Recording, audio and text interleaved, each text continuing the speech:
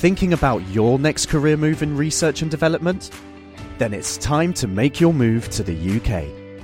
The nation that's investing £20 billion in R&D over the next 2 years.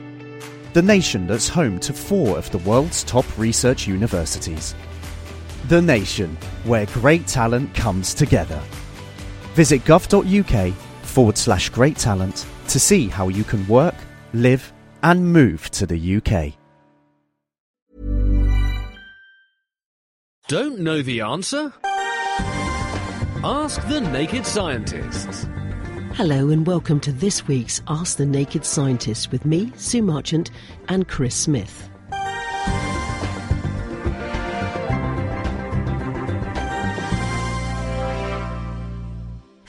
You love the world of science, so what's rocked your boat this week?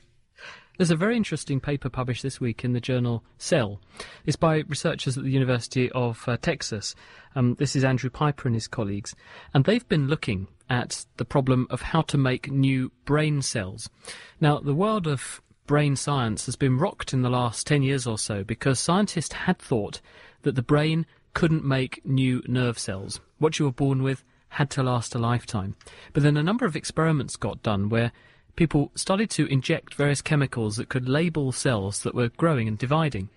And they were really gobsmacked when they saw that the brain still, nonetheless, despite this claim that nerve cells couldn't be made in adulthood, in these individuals who were often sufferers with cancer, actually, and were given drugs that could label up cells for various other reasons, they found new nerve cells being born in the brain.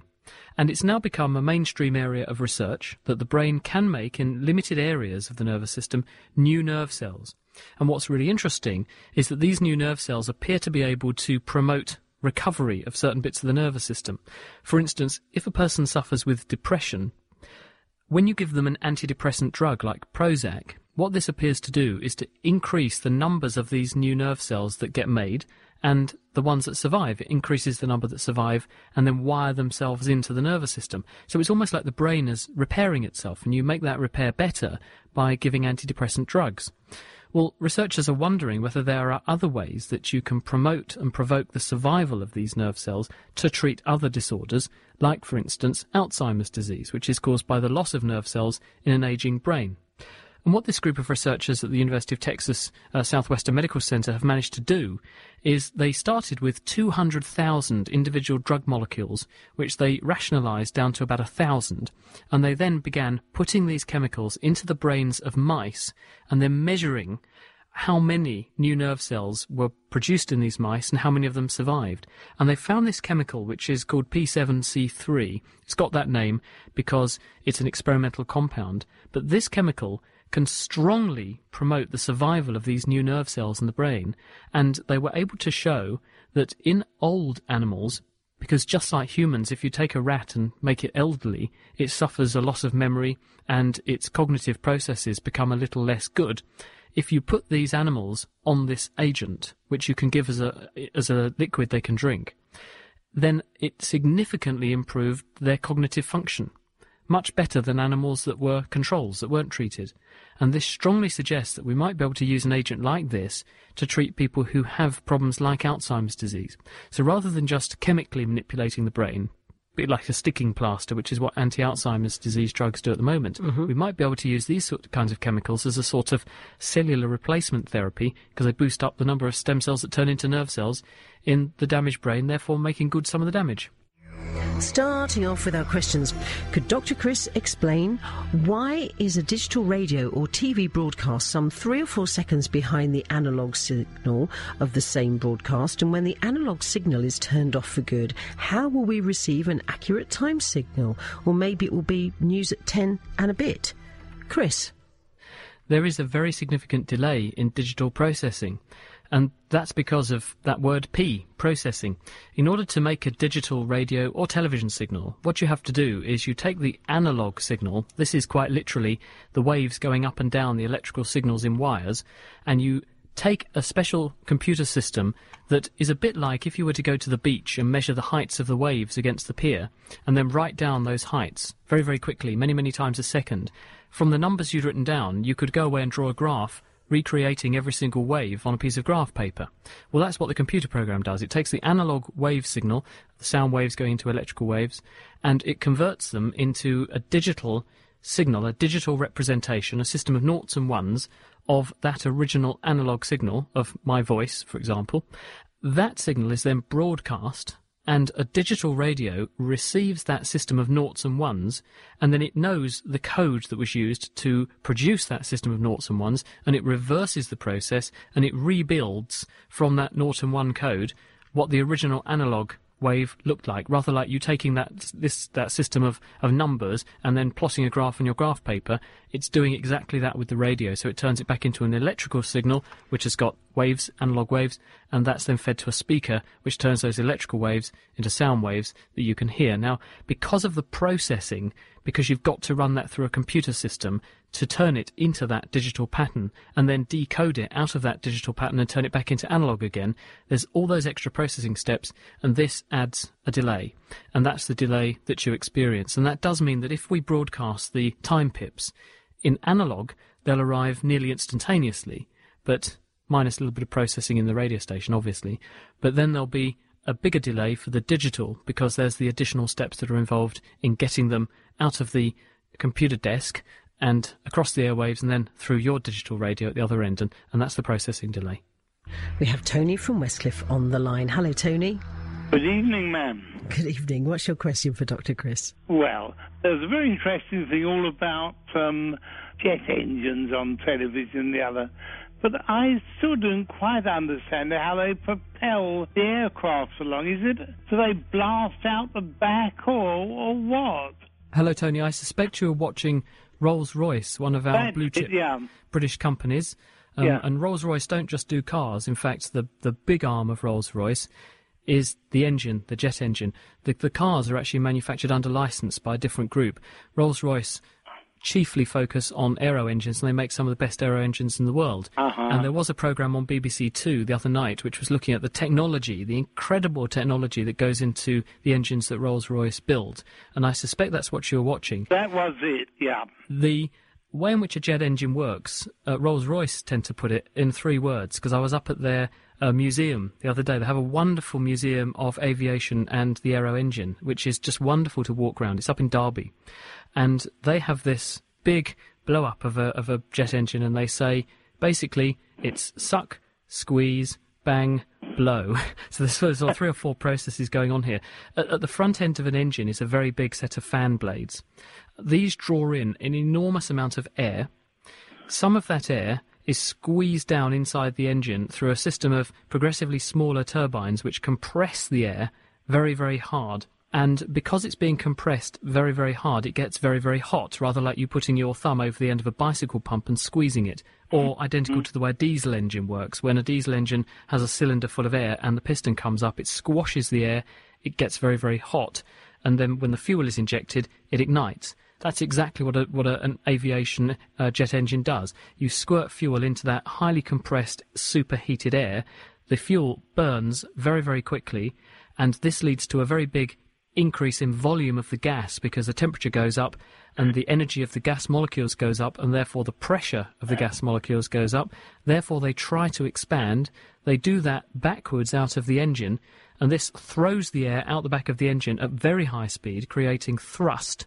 But what it also does is it creates some rotary motion in the engine, which is used to drive that fan at the front end, and the fan at the front end isn't pushing all of the air through the engine. The fan at the front end is also pushing some of the air past the engine.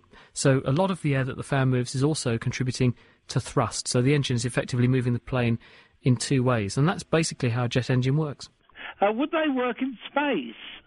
Well, unfortunately not, because, of course, the engine is drawing in air and then throwing that air out the back, plus some more volume at very high speed. And if there's nothing for the engine to suck in, then there's not much for it to throw out the back. Thank you very much, Doctor. Thank you, Tony. Very interesting. Take care. Bye-bye. Bye-bye, sir. Bye-bye.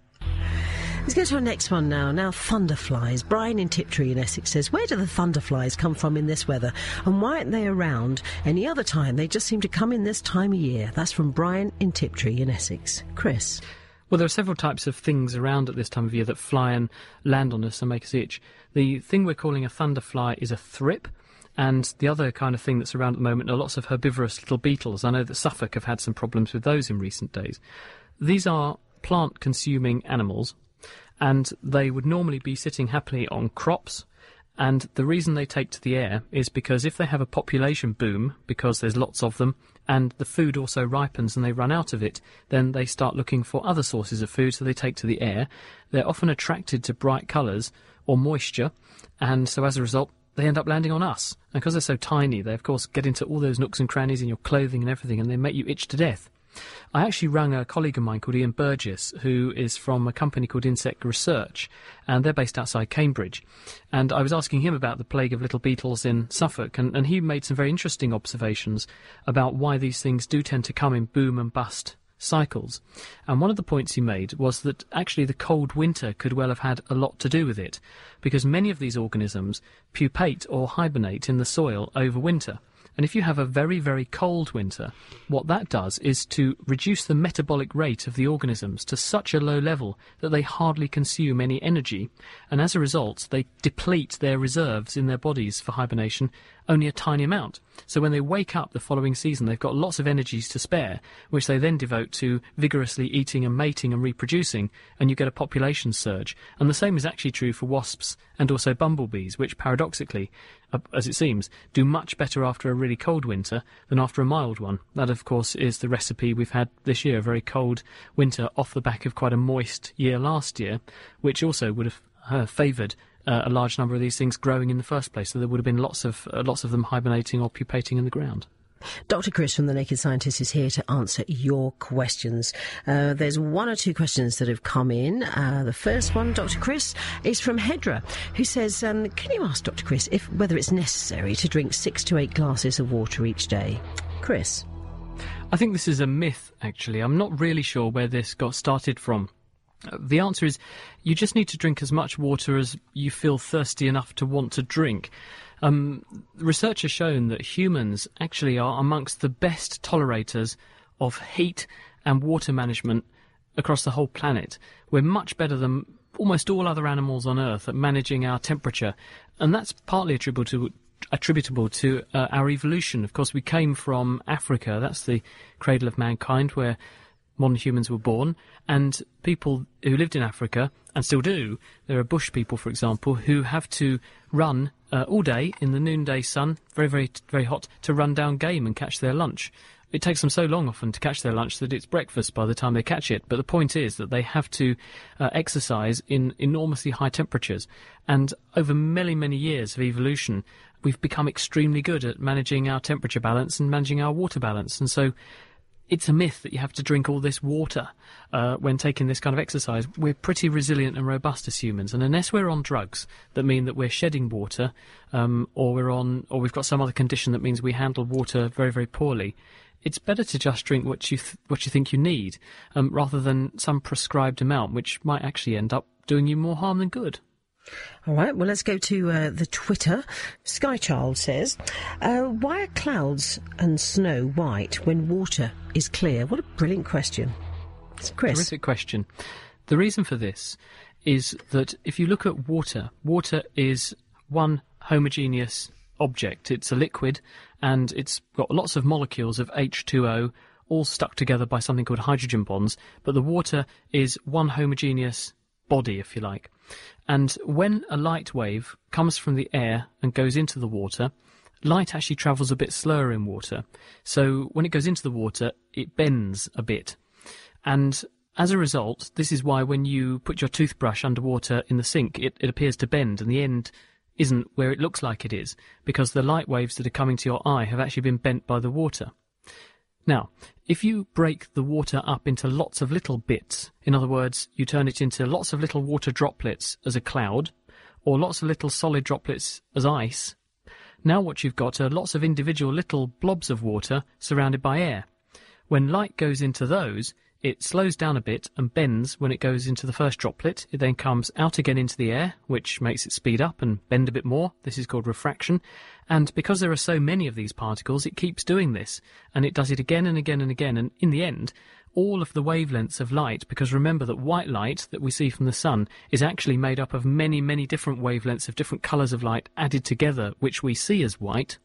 All of those different wavelengths of light get reflected back at your eye because the light has been bent round so much, and as a result it looks white because you're seeing all this light reflected at you. It's exactly the same reason actually that milk is white, because in milk there are lots of little tiny particles of oil and protein, and those particles do exactly the same thing. When the light goes into them, it gets slowed down and bent a bit, and then in the end, by doing this enough times, it reflects back at you all the wavelengths of light. And the other trick is when you pour a capful of Dettol into some clear water and it goes white, because the Dettol produces lots of tiny little oily blobs in the water, and those tiny oily blobs do exactly the same thing, just like milk. The light goes into the water, into the oil particle, bending each time it does it, and eventually all gets reflected back at you, and that's why it looks white. If you're enjoying Ask the Naked Scientist, then you might like to check out The Naked Scientist, our regular roundup of the world's best science. Each week we take a look at the latest science news, talk to top researchers working at the coalface of discovery, and also get our hands dirty with a science experiment that you can join in with too. So make it a date and prepare to strip down science on the web at nakedscientist.com/podcast. Bob in Essex, Chris, is asking, why do birds have all the colours on their feathers, and when oil gets on, watercolours appear, like a rainbow? Why is that? Yes, this is something we've looked at on The Naked Scientist. Actually, fairly recently, Dr. Dave did a kitchen science experiment asking why are soap bubbles all the colours of the rainbow. This is something called structural colour. So let's take the oil on water first, because that's probably the easiest way to understand this. When a water surface has light hitting it, the surface of the water behaves partly like a mirror, and some of the light will be reflected from the surface of the water and back towards your eye, which is why water looks sparkly. Obviously some light carries on into the water, but a proportion will be reflected back. If you put oil on top of the water, the oil spreads out and it forms a layer. The layer can actually be a number of atoms thickness thick. So in other words, the oil can form layers on layers. When the light hits the oil layers, it can do exactly the same thing as it does when it just hits water. It can reflect. But as it passes through each layer, there can be an opportunity from each layer for it to reflect. So as the light bounces off of these layers of oil, in some cases it bounces off the top layer, in some cases it bounces off the layer underneath, and in other cases the layer underneath that. And the oil thickness is also not uniform on the water. Some places it will be thicker, some places it will be thinner. And when the light reflects in this way, some of the light waves will have travelled a longer distance further into the oil than others. And this means that when they rejoin each other, some of them will be what's called out of phase. In other words, the light wave will be going up and the other bit of the light wave will be going down, and this can make them cancel out. They could also be in phase, the light waves going up and another one's going up, and they add together, making a brighter spot of light. And depending upon what wavelengths are doing this, you see different colours. And because the oil thickness is not uniform, some bits of the oil are going to do this in the blue end of the spectrum more, some red, some yellow. So you see all these different colours as different wavelengths of light are principally amplified because of this so-called interference pattern. And that's exactly the same with a soap bubble. When you blow a bubble, the bubble is an oil film and it has different thicknesses of oil making up the surface of the bubble. As that bubble ages and water evaporates, the oil film changes thickness again, and this in turn affects the pattern of colours you see, as Dave shows in his kitchen science experiment. If you want to have a look, it's nakedscientist.com/kitchen science. It's on that page. Now let's look at the birds. Well, feathers pretty much do exactly the same thing. The feathers have this very clever structure, so that when light goes into the surface of the feather, some of the light is reflected straight off, others are reflected off of deeper structures in the feather, and this causes the light waves to go out of phase with each other and interfere, cancelling some wavelengths out and making others look brighter. And this is what gives the bird feathers their colour. It's not a dye, it's structural colour. Now, let's go to the email again. This comes from Dave, and he says, if apes are omnivores and their diet consists mainly of fruit, leaves and buds, and we share 99% of genes with them, where in evolution did we become carnivores, and did the body have to suddenly adapt to this? Well, chimpanzees, who are one of our closest relatives, bonobos, are actually closer to us than chimps are. We all share a common ancestor about 6 million years ago.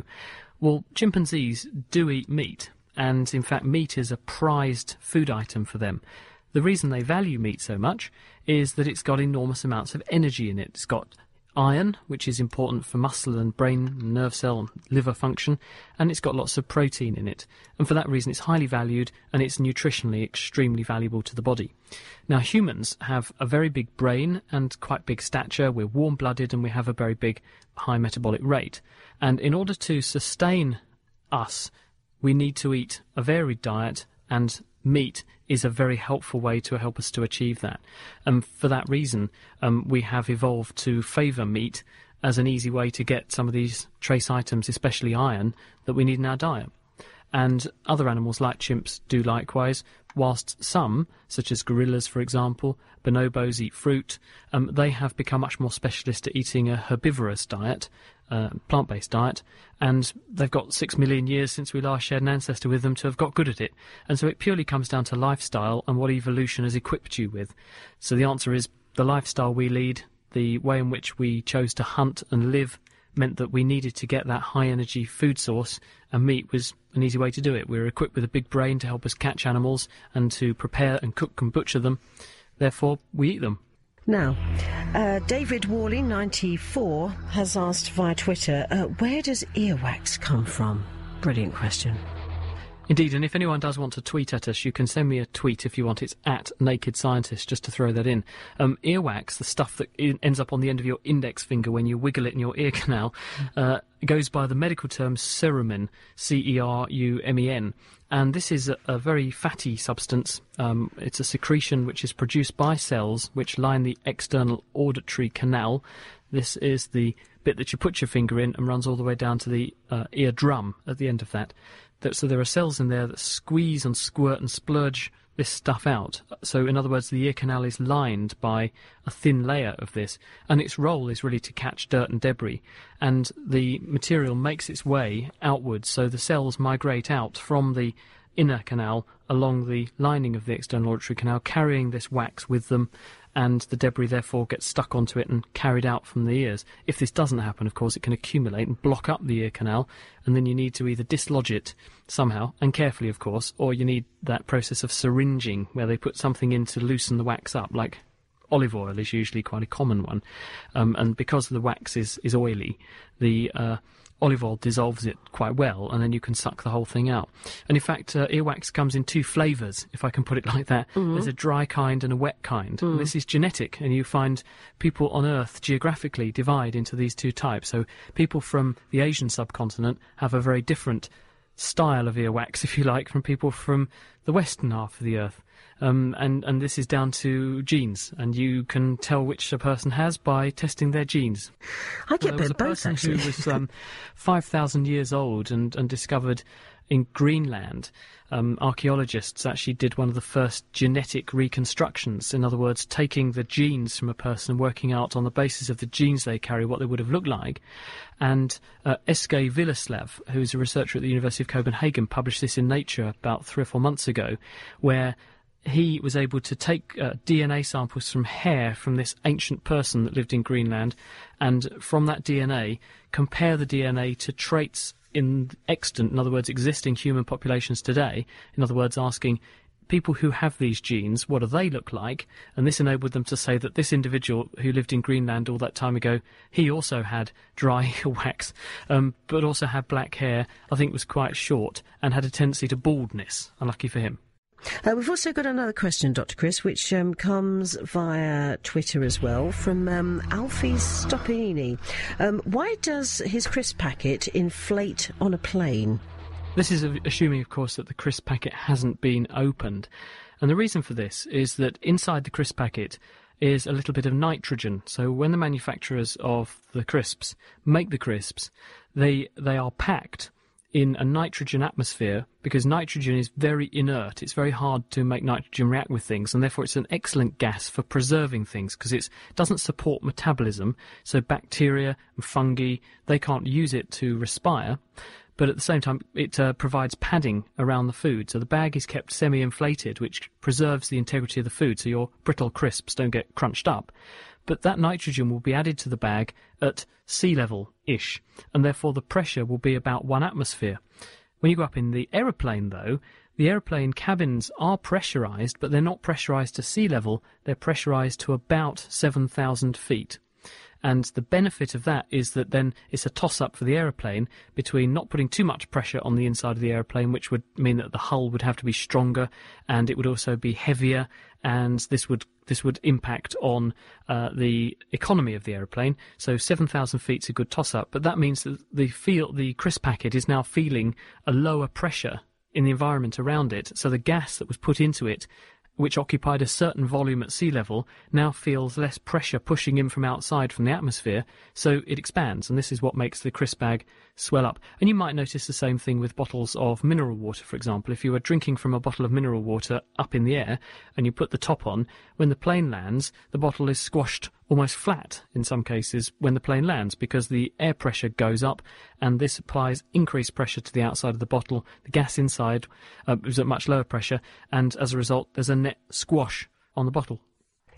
Now let's go to Mike, who asks, are we any closer to finding a cure for malaria? And while you're talking about it, what actually is malaria? Chris? Well, malaria is probably one of the worst infectious diseases in the world at the moment, in terms of sheer physical numbers. There are 500 million cases of malaria every year, 70% of those in children, so the vast majority of them affect young children, often fatally, and the death toll is about 3 million a year. Again, 70 to 80% of those are children. Children being a bit more vulnerable because they're just vulnerable anyway, they're smaller, and they haven't had a chance to build up any partial immunity, which successive bouts of malaria will give you, and therefore they're more likely to succumb when they're little, as a self-fulfilling prophecy, really. Malaria is a parasite.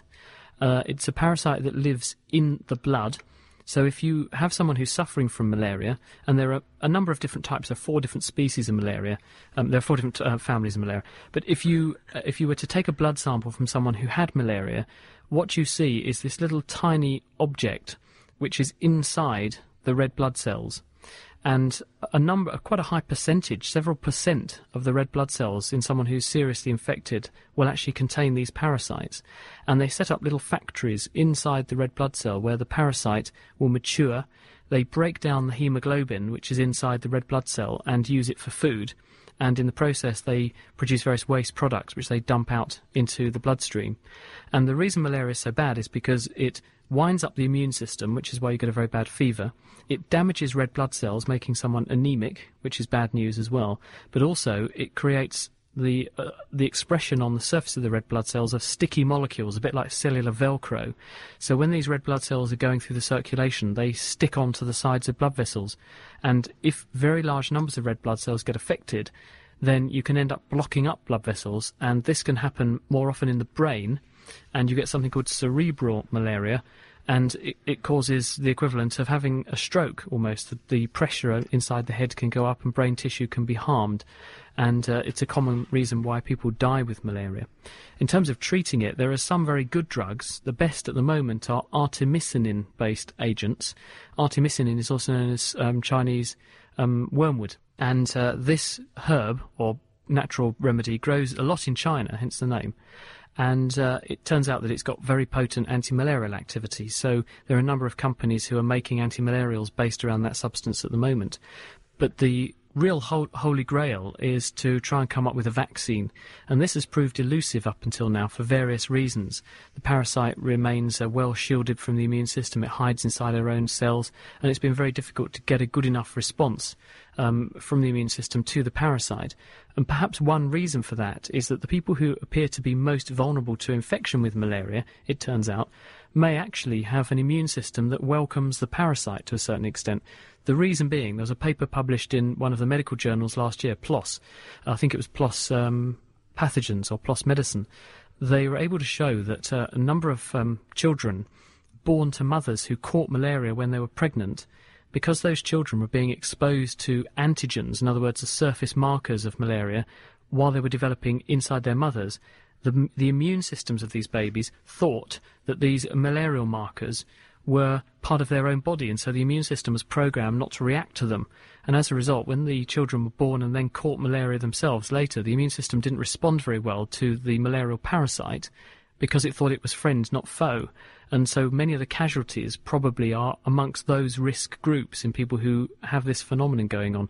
So that might be an additional challenge in making a vaccine work, because many of the most at-risk individuals who we want to vaccinate may already have an immune system that doesn't really much dislike malaria. Is it difficult to diagnose? Very easy, actually, because you just take a blood sample and look at it under a microscope, and you can put a certain stain on, or just, in some cases, just smear the blood across a microscope slide and put a cover slip on and look at it, and you can physically see the parasites inside the red blood cells. And trained cytologists and pathologists, laboratory workers in hospitals, they'll be examining in Addenbrooke's Hospital in Cambridge many of these every year, because when people return from the tropics with a temperature, the first thing we tend to think of is, well, have you excluded malaria? And looking down the microscope can often tell you all you need to know. Not always, but quite often. That's it for this week. Our doctors will be back with me next week for more Ask the Naked Scientist. But don't forget, you can also catch them on the Naked Scientist podcast, which you can find on the Naked Scientist website, www.nakedscientist.com. The Naked Scientists are sponsored by the Wellcome Trust, the EPSRC and UK Fast. For more information, look us up online at nakedscientists.com.